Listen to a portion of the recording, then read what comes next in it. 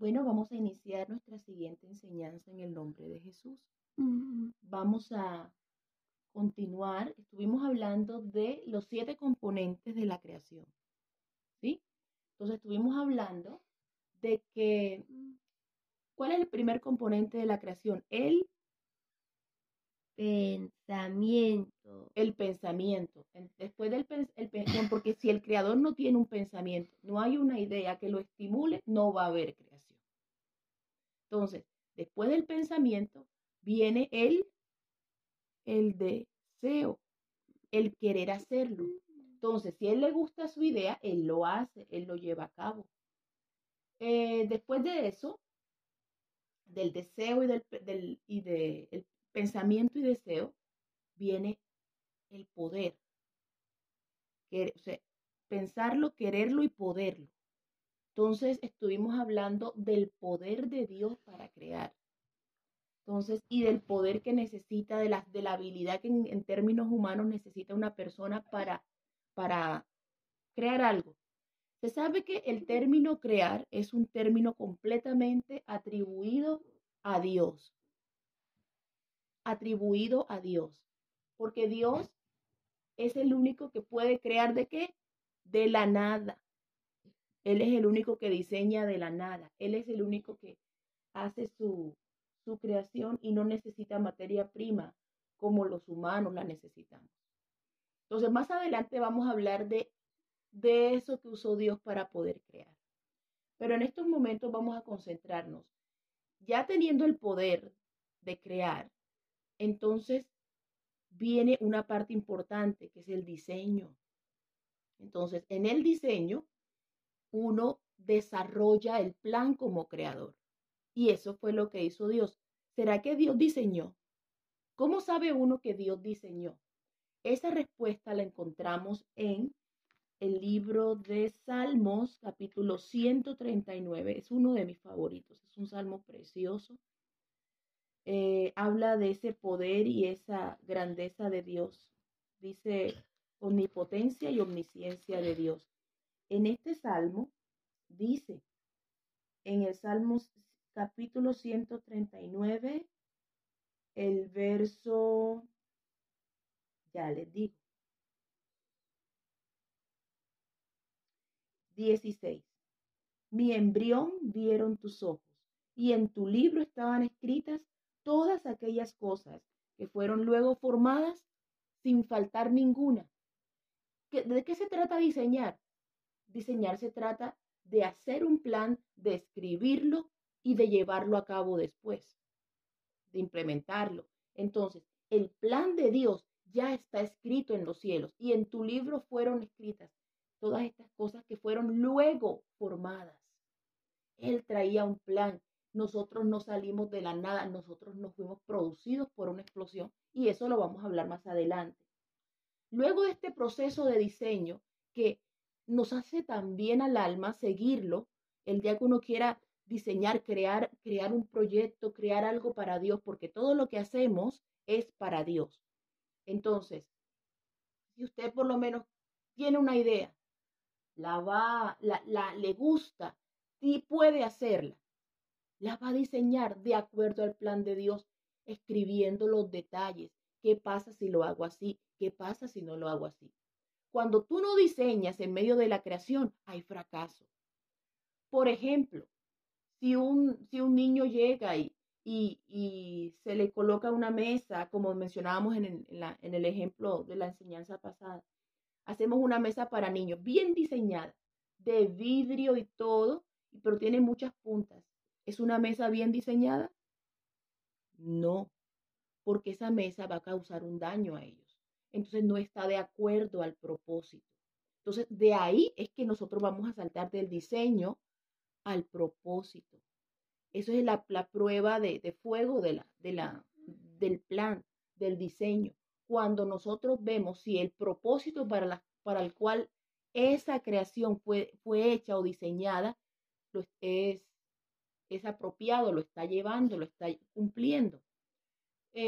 Cuando el Señor nos habla de propósito, eso lo podemos ver claramente en Génesis capítulo 1, donde el Señor empieza a darnos pautas importantes de cómo cada cosa que él hizo en los diferentes días tenía un propósito. Un ejemplo, las lumbreras, para que den señales de estaciones, para que den señales del tiempo. Entonces, después de esto, del propósito, cuando ya el propósito está dado y está bien llevado, ya viene el amor. Entonces, es un componente determinante en la creación. ¿Por qué? Porque eso se refleja inclusive en un niño que está diseñando algo y llega otro y se lo tumba, se lo daña. Él va a llorar, él se va a sentir porque había puesto su corazón en lo que estaba haciendo. No existe un buen creador o un buen diseñador que no desarrolle afecto por su creación. Entonces, el afecto es el que me da ese apego a las cosas que la persona está haciendo. No que le quitó las mínimas cosas, no que le pulió, le sacó esto, decidió embellecerlo. Esos procesos de embellecimiento vienen producto del afecto que siente la persona que está creando aquello.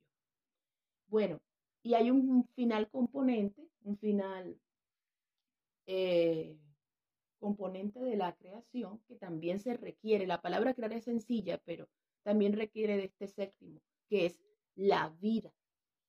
A pesar de que nosotros hacemos cosas que no tienen vida, por ejemplo, nosotros le ponemos de la vida que tenemos, le aplicamos a eso que hacemos.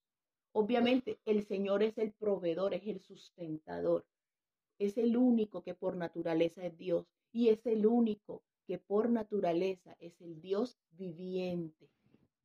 En el idioma inglés uno usa living y vivo es alive, estar vivo. Estar vivo es que te dieron la vida, pero viviente es que produce vida, provee vida. Entonces, esa fue la naturaleza que el Señor puso. Y a pesar de que el hombre puede perder la vida, Dios puso su vida por nosotros y nunca la perdió. Él mismo la tomó de regreso. La puso en salvación por nuestros pecados. ¿Por qué? Porque nos tuvo en su mente. ¿Por qué? Porque nos quiso desde el principio. Pudo hacernos, nos diseñó, nos dio un propósito de vida, que ya está escrito. Puso su amor para con nosotros y ahora nos dio vida por segunda vez. Entonces, qué hermoso es tener este Dios tan maravilloso y en términos de creación, qué extenso es hablar de él.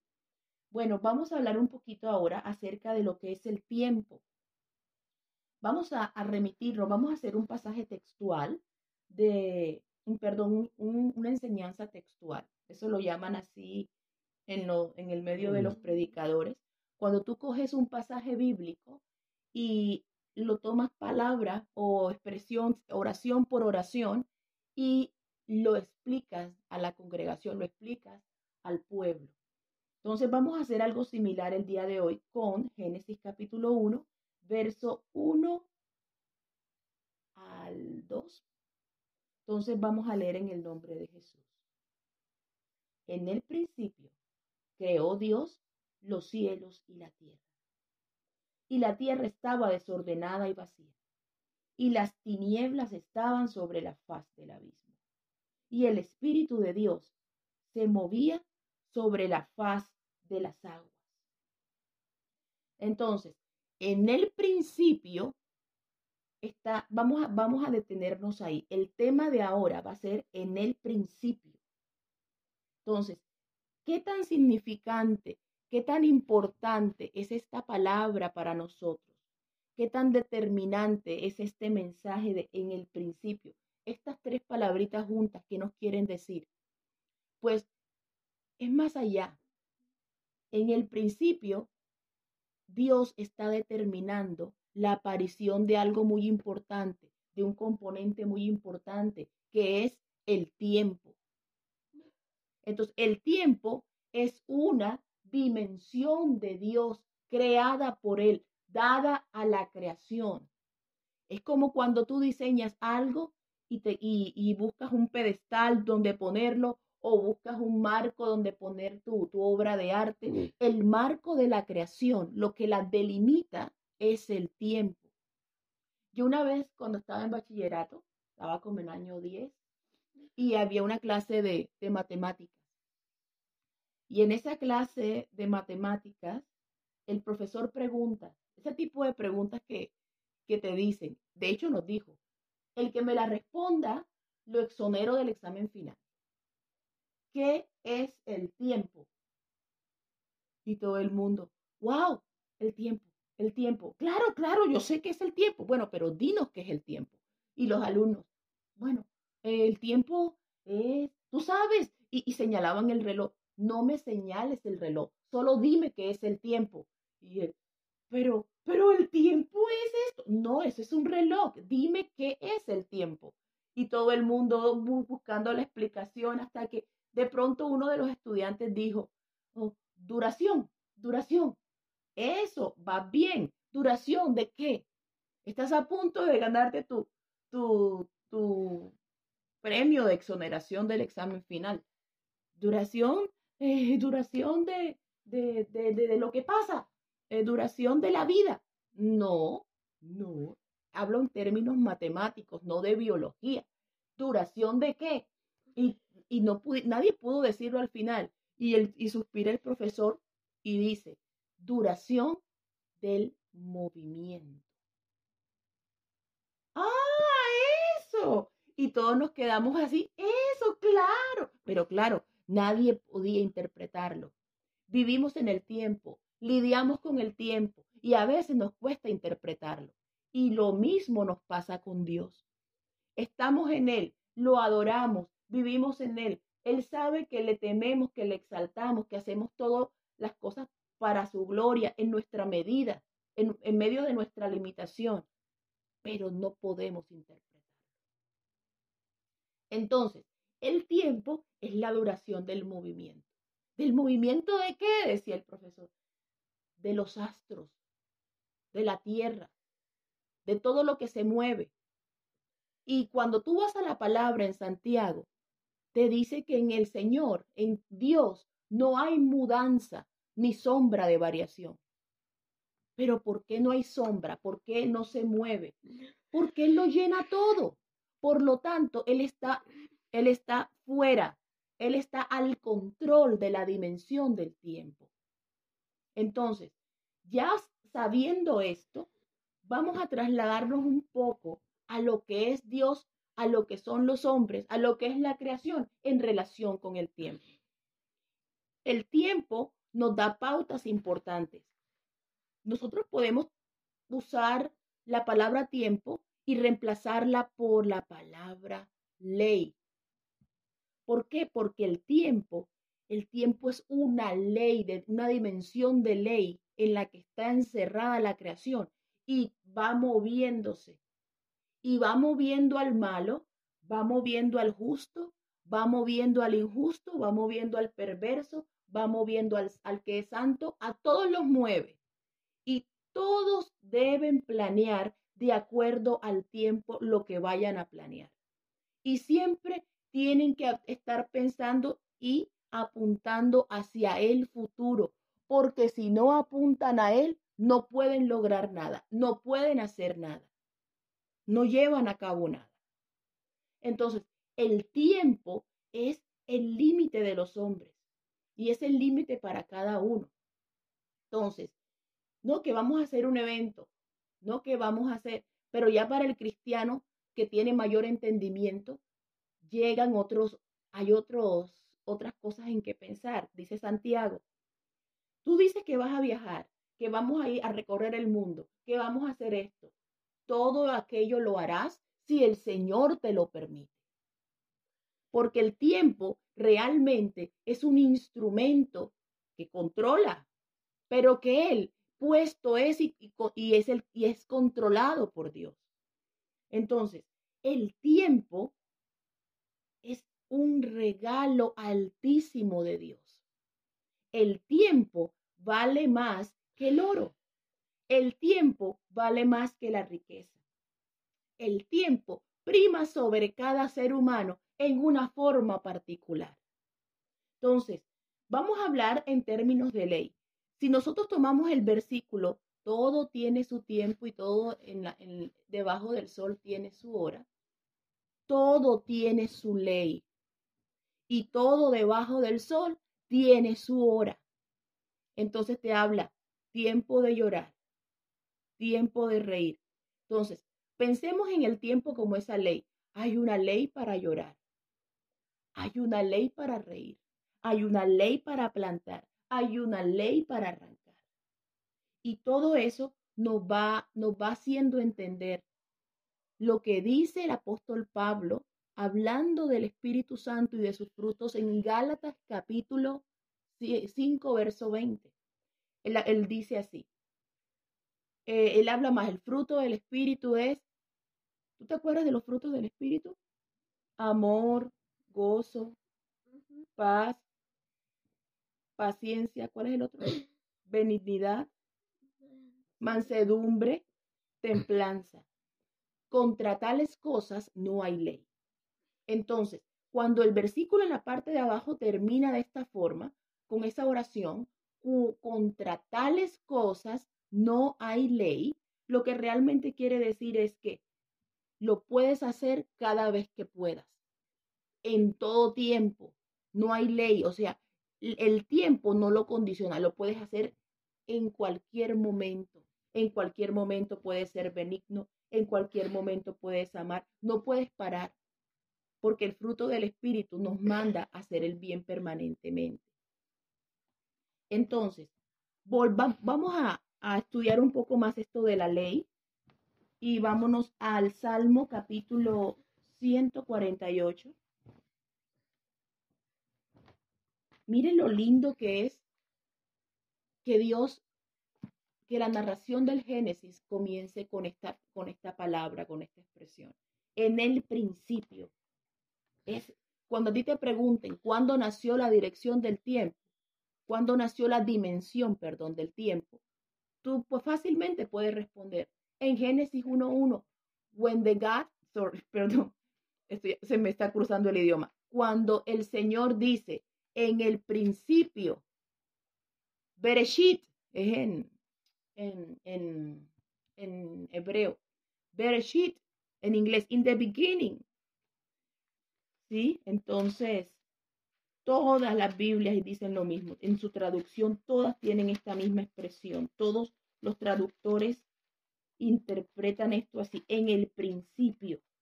Entonces, vamos a el capítulo 148, desde el verso 1 hasta el verso 6.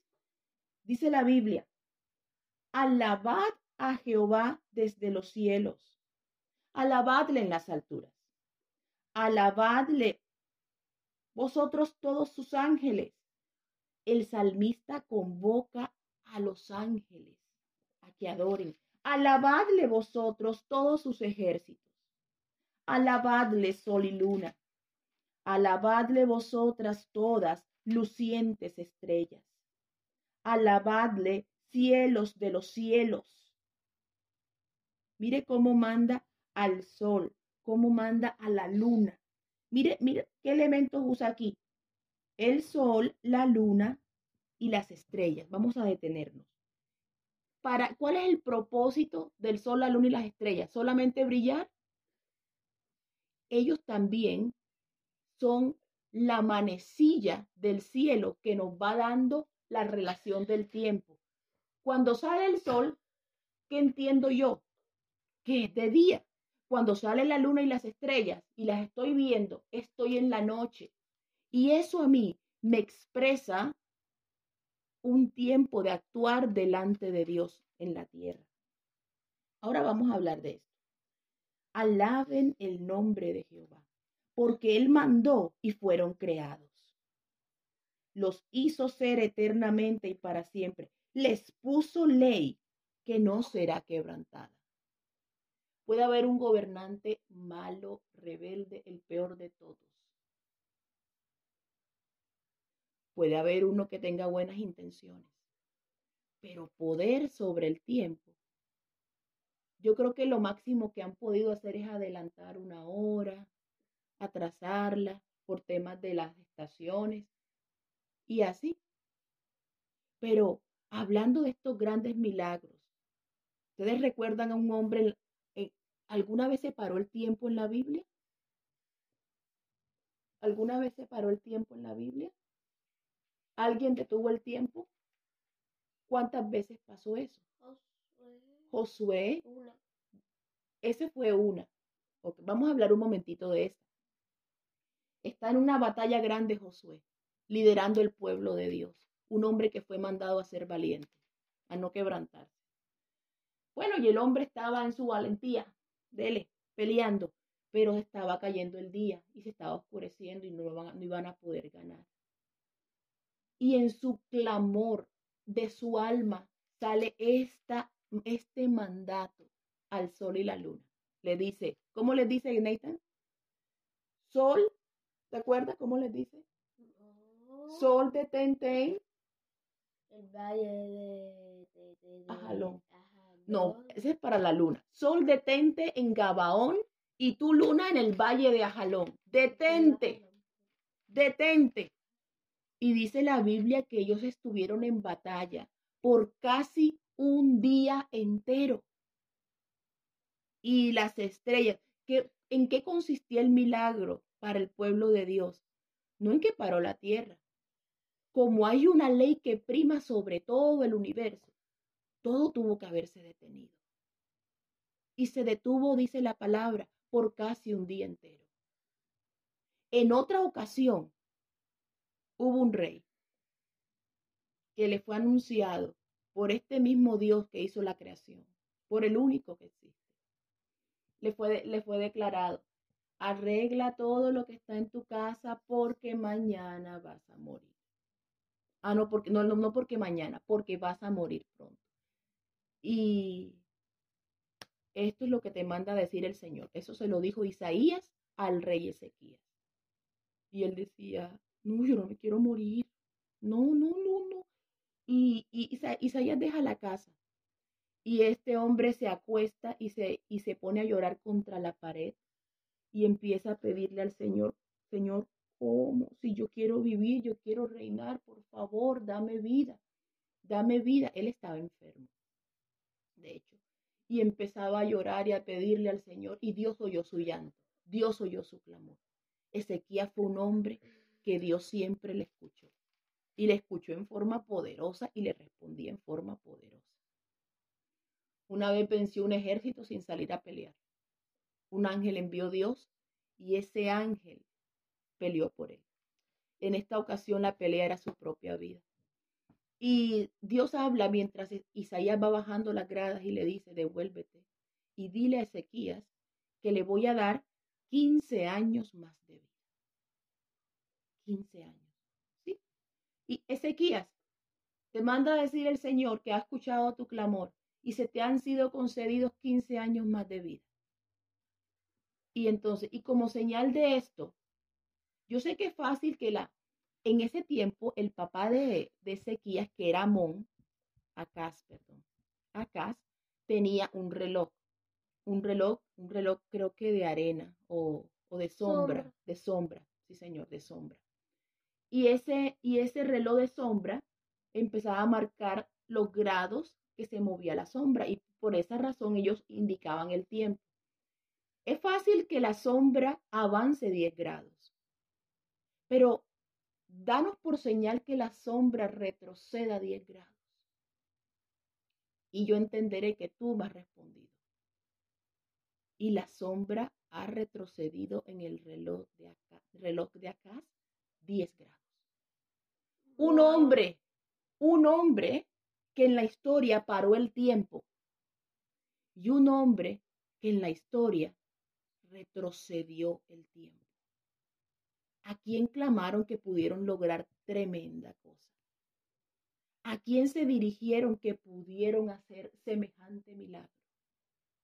Al que le puso por ley el tiempo a toda la creación, al Rey de la creación, a nuestro Dios, al que amamos, al que servimos. Entonces, nosotros estamos metidos en ese frame de la creación, en ese marco, perdón, de la creación. Entonces, la creación para nosotros, ¿qué significa? La creación es ese ambiente, esa casa que Dios nos ha hecho y en la cual nos ha puesto límites. Entonces, el tiempo es la dimensión, como le hemos dicho. Y lo otro que encontramos en la creación, cómo Dios inicia el día. El día para Dios inicia desde la tarde hasta la mañana.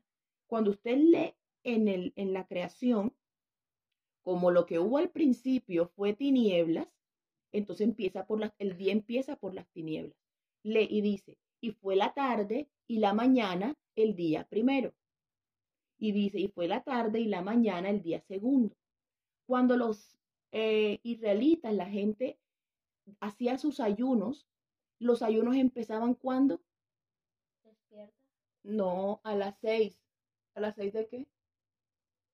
¿Te acuerdas? A las 6 de la tarde. Entonces, desde las 6 de la tarde se preparaban hasta las 6 de la tarde del día siguiente y iniciaban su ayuno y empezaban a darle la gloria a Dios desde ese momento.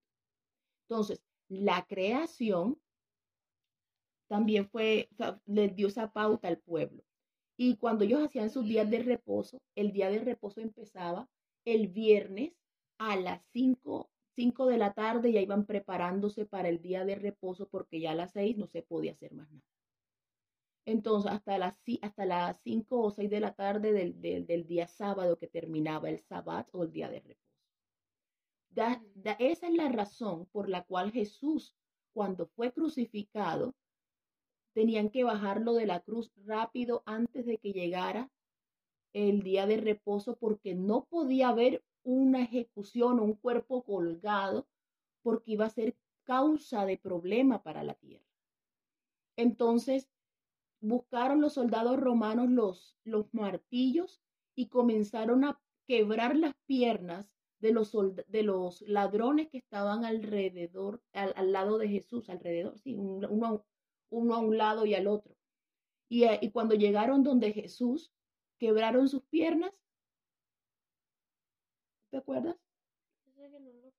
No la quebraron porque se cumplía la profecía de Isaías, donde dice que ninguno de sus huesos sería quebrado. Cuando llegaron donde él, se aseguraron que estuviera muerto. ¿Cómo? Clavándole una lanza en su costado. Entonces, ahí comenzó entonces el día de reposo. Entonces, el tiempo le da pautas al hombre y Dios es el único que toma el control absoluto de nuestras vidas. El tiempo es, como les decía anteriormente, el tesoro en el que Dios se manifiesta. Si una persona va a hacer dinero, si una persona va a ser famosa, si una persona va a ser dueña de un complejo empresarial gigantesco, puede hacerlo, puede tener eso, puede disfrutar una fortuna o una riqueza. Si se le acabó el tiempo, entonces el tiempo, la Biblia manda a sus hijos, el Señor manda a sus hijos, aprovechar el tiempo porque los días son malos. Entonces, yo podría, como cristiana, quedarme viendo mi video favorito de la alabanza que más me gusta. Entonces empiezo a mirarlo y, ay, qué bonito, lo voy a repetir. Y lo repito y me quedo ahí y se me pasa 1 y 2 horas ahí. Estoy viendo un video, estoy gozándome la presencia de Dios, pero Dios me demanda que produzca, que mi día sea de producto visible, bueno delante de su presencia. Dice el Salmo 90 que nuestros días pasan como un pensamiento. Entonces, también añade, Señor, ayúdanos a contar nuestros días de modo que traigamos al corazón sabiduría. No que sea un día más que pase, sino que sean días en los que podamos organizar nuestro tiempo.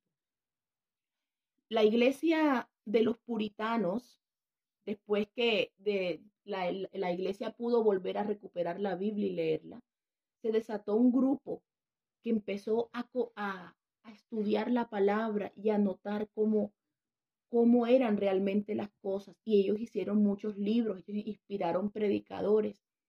Ellos les llamaban también los peregrinos porque tuvieron que huir de Inglaterra. Por eso nosotros cantamos esas alabanzas, que una vez era peregrino, porque vienen de ellos.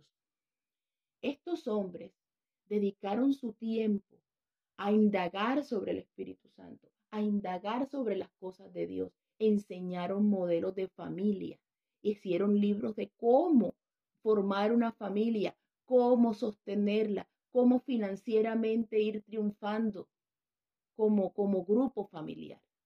Y nos dieron enseñanzas porque fueron gente que con todo el tiempo lo aprovechó. Yo no había leído la Biblia antes. Usted sabe que es lo doloroso tener la Biblia en la casa y usted no leerla. Leer la Biblia es bañarse. Y si usted no la lee, no se ha bañado. Su corazón, el vaso no ha sido lavado. Entonces el día que le toque predicar, el agua de la palabra va a estar servida en un vaso que no está lavado. Y se va a notar y se va a sentir. Orar es la respiración del creyente. ¿Y qué pasa con el que no respira? En unos minutos se muere, se ahoga. Así esté bautizado, así tenga un cargo en la iglesia, así pertenezca a cualquier grupo y esté sirviendo. Se necesita lo básico para poder aprovechar el tiempo delante de Dios como sus hijos. Orar, leer la palabra, perseverar en él, amar su ley. Entonces, qué hermoso es que el Señor nos lleve, qué hermoso es que el Señor bendiga lo que hacemos, qué hermoso es que el Señor nos lleve por sendas de rectitud y nos lleve a puntos donde entendamos que cada día es un regalo, cada día es una oportunidad. Muchos abren los ojos y están de pronto pegados a un aparato, pegados porque no pueden respirar. Otros están pegados a otro aparato porque necesitan sostenerse de alguna forma, su salud está deteriorada. Otros están pegados a unos aparatos que son para deteriorar la mente, no para salvarla, para deteriorarla. Hay gente que se levanta y corre directo al celular, porque ese es su indicador del tiempo. Hay otros que se levantan y corren enseguida al videojuego, porque como lo habían jugado el día anterior, necesitan correr allá para poder matar la ansiedad. Usted sabe que una de las cosas que más consume el aprendizaje es el tiempo. Es el videojuego y consume también tu tiempo. Consume también tu aprendizaje, tus capacidades. Entonces Dios nos está llamando a que hagamos un buen uso del tiempo. Y no te olvides, recuerda siempre que Dios te dio un principio. El día que decidió que tú vinieras a la tierra, dijo, en el principio de Viviana, en el principio de Gabriela, en el principio de Carlos, en el principio de Nathan, en el principio. Todos tenemos un principio determinado. En alguna forma estamos ahí en ese tiempo. ¿Podrías tú adorar a Dios con tu tiempo? ¿Podrías tú darle la gloria a Dios por lo que Él ha hecho contigo? ¿Vas a seguir desperdiciando tu tiempo? ¿Vas a seguir ignorando el principio que Dios te ha dado? El que ignora su principio ya conoce su final. Un final de muerte, un final de soledad, un final sin Dios. Y el que conoce su principio también sabe a dónde va en el final. No tiene final, porque dice la palabra que todo aquel que en él cree no se pierde, sino que tiene ¿qué? Vida eterna. Señor Jesús, gracias por tu palabra. Gracias por tu voz que se escucha en medio de tu pueblo. Gracias por tu infinito amor y tu misericordia, porque tu gracia es abundante para con nosotros. Por esta medida de tiempo. Gracias por lo que has hecho en nuestras vidas. Gracias por tu paciencia, por tu poder, por tu gran amor que nunca nos falla, bendito Dios. Gracias por estar aquí. Gracias por enseñarnos del principio. En el nombre de Jesús. Amén.